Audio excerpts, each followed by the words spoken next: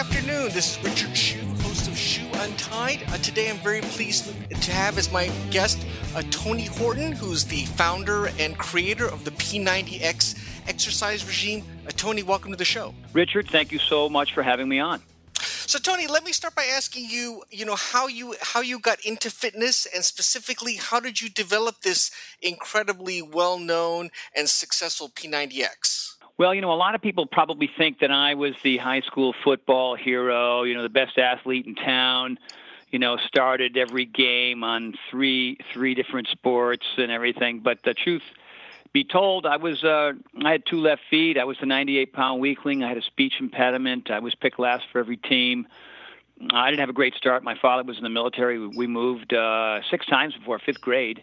And so, being small, having a speech issue, not being a great student didn't make it easy for me, not only in just sports, but every aspect of my life. So, I was fortunate in college. I took a weightlifting course, and I learned so much, and I really liked the instructor. The instructor was different than maybe some of my coaches when I was in high school. The guy was fun, you know what I mean? He made it interesting. He made you want to work hard. He shared his philosophies about work ethic and discipline and taking your time and not trying to achieve too much too soon. And, that really resonated with me. And I think I use a lot of those philosophies now when I create my programs. So I came out to California and I applied some of his ideas. And then one thing about California that was different than Connecticut and Rhode Island in the 70s was that there were gyms on every corner, bodybuilding gyms and cardio gyms and aerobics gyms, and I just jumped in all of it. I just thought it was awesome. I mean, I had such a fascination for that lifestyle, for those kinds of people. Those people had a lot more energy and enthusiasm to kind of take life on than the people that I was hanging around, or even myself. And so I thought this was fantastic. I didn't have a fitness business yet. I was just a dude in a gym. And at some point, I started training my boss. I had a job over at 20th Century Fox. And my boss noticed my changes, and he said, "Man, something's happened to you in the last 3 or 4 months." I said, "I know. I've been going to the gym, and I had an agent. The agent told me to go, so I wanted to get more jobs." And I started training my boss, and then almost a year later, he introduced me to Tom Petty, and Tom Petty was my first ever celebrity client. And then I got Tom in great shape for this tour. He came back, and then Billy Idol called, and then Annie Lennox from the Eurythmics called, and then Sean Connery and Shirley MacLaine and Bruce Springsteen, and I built this little celebrity training business. Plus, I was doing the acting on the side, and then I got a job for Nordic Track, and so I was able to bring those two things together. And then shortly after that, I met Carl Deichler, the CEO of Beachbody, and Carl said, "I like your style. I mean, I like you have some humor, and the way you cue and deliver your stuff is different than other people." So we did something called Great Body Guaranteed, and that led to Power 90, and then Power 90 led to P90X, and here I am today, 19 years later. Well, that's pretty amazing. Now, when you started the P90X, was that just kind of accumulation of all the stuff you'd already been doing, or did you come up with like a whole new specific regimen just for the P90X? That's a great question. I think I probably had about 75% of it locked in.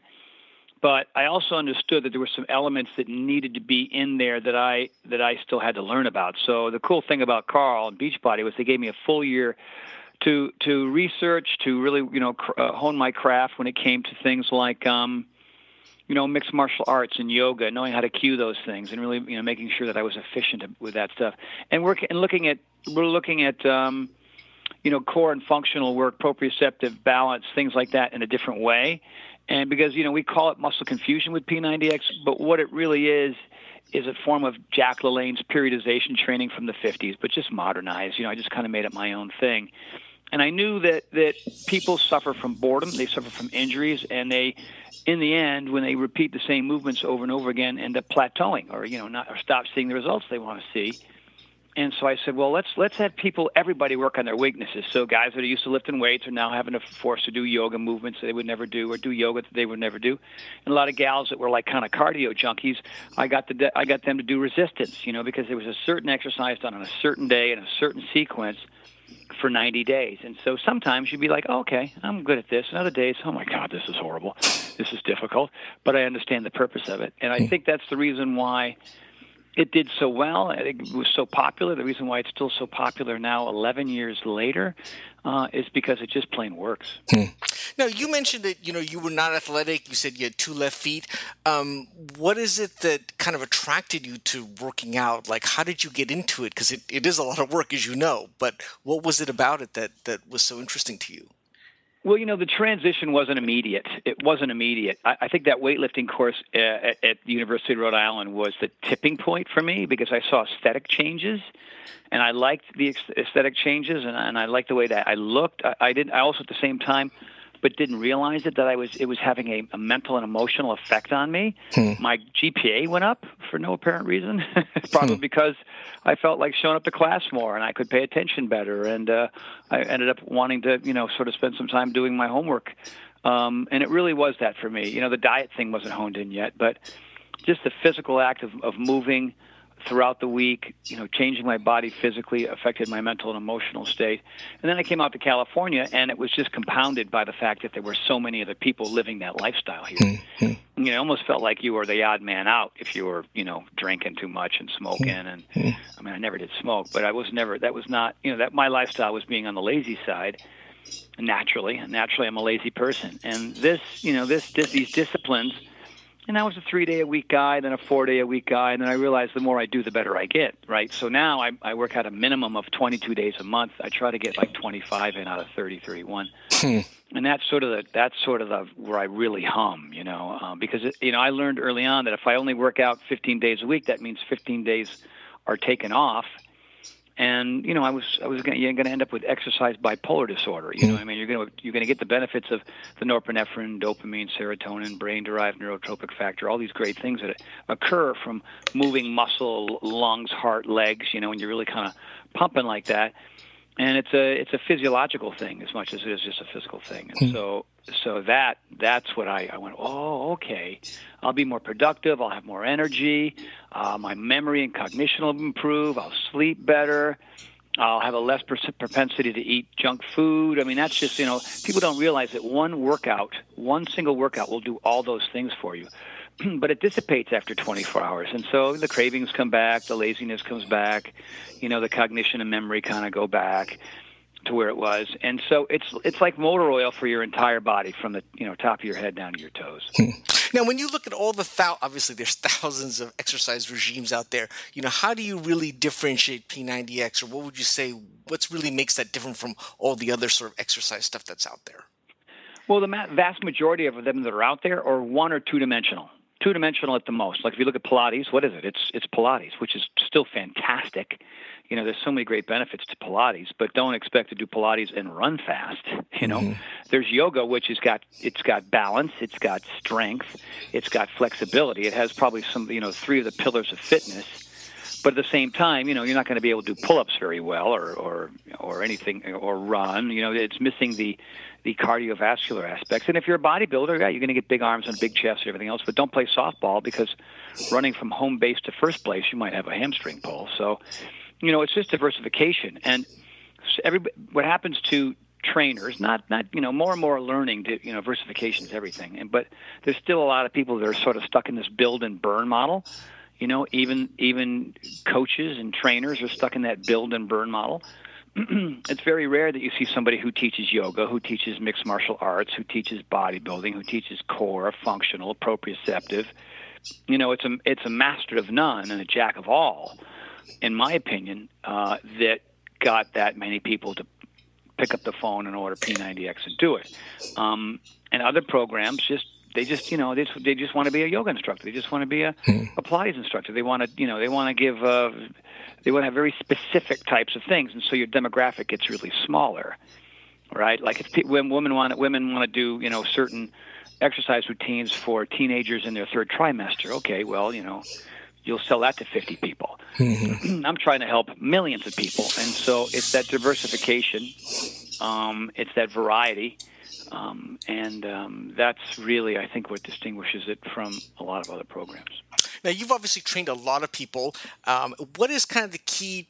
What is sort of the key differentiator between someone who really can, successfully sort of get themselves in shape versus the ones they don't? Is it just perseverance, or is it more than just that? It's the willingness to pursue some form of discipline, and understanding that the transition isn't easy, but being okay with that and pursuing it anyway. So you've got to get your mind around that little nugget, I think. And that was the case for me. I mean, some people can literally overnight just turn it on a dime. Others take, as long as a decade to get there. And some folks just inherently aren't ever there. And you cannot give advice to people who haven't asked for it, right? So, I've heard that the worst kind of advice to give is the kind that's not been asked for. So, when people are ready, they're ready, and all you can do is live by example, and hopefully that'll be enough. And in my case, it's attracted millions of people. I was at an event in San Diego this past weekend, and there were close to about 900 people. And of the 900, about 40% had gotten the memo, you know what I mean, who had made dramatic change. And I mean, it's just hard, because usually the only people that do that are athletes, collegiate, high school, professional athletes. Those are the ones who put in the time and the effort because they get paid to do what they do. Everybody else has another kind of job. Everybody else has a family. Everybody else has to get in traffic. Everybody else has to make the time. And when your purpose for doing so is based on the tape measure and the scale and your reflection in the mirror and other people's opinions about your changes, that has a very ephemeral effect on your ability to sustain that long term. So long term, your purpose should be, I want to feel better today. I want to live a more productive life. I want to improve my memory. I understand that this is a mental and emotional thing as well, that I'll just be a better parent. I'll be a better employee. I'll be a better person of the planet Earth. I won't have as many injuries. I won't have as many illnesses. I'll be more durable, and I'll be less vulnerable to the day-to-day stuff.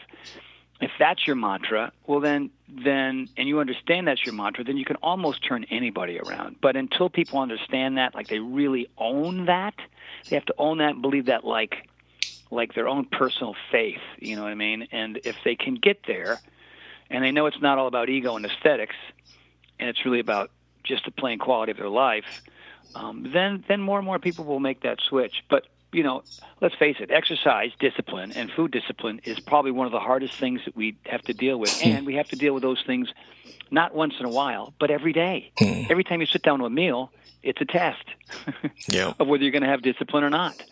And for me, that happens, fortunately, at this stage of my life, about 95% of the time. And in the old days, it was 50. And then it was 60, then it was 75, then it was 80. I was a kind of an 80-20 guy. 20% of the time, I would just kind of enjoy myself and eat key lime pie and brownies and cookies and have some French fries. And that only happens about 5% of the time now, because the more I experiment with better discipline, the more energy I have, the better I sleep, the better I look, too. I mean, that after effect is not a terrible thing. So it's just a matter of getting in a room and convincing people of that, and then giving them a plan, having them create some accountability through having like-minded people in their life, and to move forward, 1 week at a time. Now, you're obviously in incredible shape. I've seen you on your videos. Do you actually still have exercise goals at this point, or are you pretty much in as good a shape as you really need to want to be in? Well, I look at my numbers differently. I mean, I want to be able to go around my pegboard a little bit further. I want to be able to knock out a couple more push-ups or pull-ups. I do a lot of sort of gymnastic and Cirque du Soleil type movements. I mean, I'm not doing back off handsprings and stuff. I'm just trying to do a lot of balance work, and I am also a skier, so I train really hard to keep my quads, my glutes, my heart, my lungs ready for a hard day on the hill. And so those are my pursuits. And they're like, for example, we were working out yesterday, Sunday. There's 20 exercises that we do. Typically anywhere from 4 to as many as 12 people show up on a Sunday. And we've got everything on a big grease board. Who holds the record for walking dips? Who holds the record for handstand push-ups? Who holds the record for, how many times up a rope in a minute? You know what I mean? And so we're all pushing each other. And I've gotten all my friends so fit that of those 20 exercises, I only lead about 4 of them now. Half the people I train with are 18, 19 to 25, and I'm 58. So, but on pull-ups, I got everybody crushed. On handstand push-ups, not so much. Now, your P90X has gone through a couple of different revisions. Are you still working on more versions of that? And how do you come up with new material for that exercise series? Well, I'm always learning. I understand the importance of trying to reinvent yourself all the time. I think a lot of people in almost every industry, they kind of try to ride that first wave forever. And, that wave's going to come to shore. And so how do you keep reinventing yourself? And so I just do a lot of research. I ask around. I'll just collect moves. I just love collecting moves and routines. I was at the Laker game last night, and I was watching some of the players on both sides do their warm-up, and I think, oh, my God, I've never done that. So I took my phone out, and I started recording the moves that they were doing, these little awesome, multi-plane, because they're basketball players. They're moving on multiple planes. And so I just videotaped it and stole it, and I'll put it somewhere. I'll probably call something like the Laker warm-up or something. And so that's important. Like with P90X2, we took P90X, and we went to the next level. We made it we turned people who used to be overweight into really fit folks who now want to become athletes. We've got levers, which is a gymnastics move. We've got crawly crab presses, which is just this crazy dumbbell on your back rolling around on a stability ball move. There's always new ways to turn up the volume. And if you're willing to sort of pay close attention to your form, make sure you don't get hurt, and try these things, then great. Then, of course, the next one is P90X3, because we understood that the completion rate for P90X wasn't as high as we would have liked.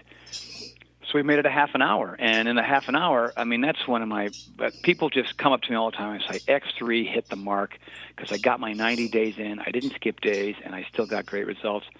And my latest one is 22-minute hardcore, which is a complete new direction for me. It's a military boot camp routine. It's 8 weeks, just like a boot camp. There's a 9th week optional hell week if you want to do it, which is 2 a days. And it's burpees and push-ups and lunges and squats, and it's getting back to basics. And we have real vets. Every workout has real vets in it. We spend a lot of time and energy, making it, sort of gearing it to the vets. I've been to 51 military bases around the world, from Kosovo to South Korea. So it's a tribute to them. The 22 minutes is for a lot of people, a tribute to the fact that a lot of vets, 22 vets a day commit suicide. So, these types of movements, any type of movement, will help a vet deal with their PTSD, all right, because of the norepinephrine, dopamine, serotonin, all the great chemicals. I've talked to my friend who was in Afghanistan and Iraq, my friend Mike Mullally, and he said, this program saved my life. It just got my head on straight, and I shared it with so many other vets. So, we could do a P90X4, but, you don't, how many Ghostbuster movies do you want to see? Right? You got to stop somewhere. Well, are you thinking about starting a whole new other series outside the P90X, or what is your kind of plan now going forward? Obviously you've done this super successful series, but what are some of the other things you're thinking about doing? Well, the hardcore is a total, that's the one that's out right now. The infomercial's on the air. We've got 1 million downloads on Beachbody On Demand. If anybody wants that thing, for 30 days, you can go to beachbodyondemand.com and get them for free. And then after that, the price is ridiculous. You have, because, we understand what the future is. We're not pressing DVDs in China anymore and packaging them. Everything's online. You hear about it, you go online, and you start working out, 15 seconds later. That's just the way the world works. And so 22-minute hardcore is a departure from the X series. But I've got another one in development, which I'm really excited about. I think it's going to really bring families together and couples together. It's got this very unique take, but we're like the Pentagon. We're pretty secretive about what we, unless it's out there. So we don't want to give anybody any hints. But this new one, it'll be out in November, so it's a ways away. But it's already developed it. We did a bunch of photos for it, and we're going to start testing it. We've already had one test group go through, but we're going to be putting another one in. And then we start casting and shooting it. And so by November, it'll be out. So, P90X, that series had an awesome run. Those are timeless routines that you can do anytime, anywhere. But, like any rock and roll band or any actor, you got to move on to the next play, the next movie, the next show, the next album. Except for Chicago. Chicago's the only one. Chicago 1, 2, 3, 4, 5. Even they stopped doing numbers after a while and came up with some different names. So that just feels like, I look at the industry and I say, what's the latest, what's the greatest, what's the newest, what's happening? And sometimes a P90X type philosophy doesn't fit anymore. It doesn't mean it doesn't work, but it just means it's kind of, time to step up and try something new. Well, Tony, it's been a fascinating conversation. I really appreciate you taking the time. When that new thing comes out in November, you'll have to come back and tell me about it. You got it, Richard. My pleasure, man. Those are great questions. Thanks for today. This is Richard Hsu and Tony Horton. Thanks.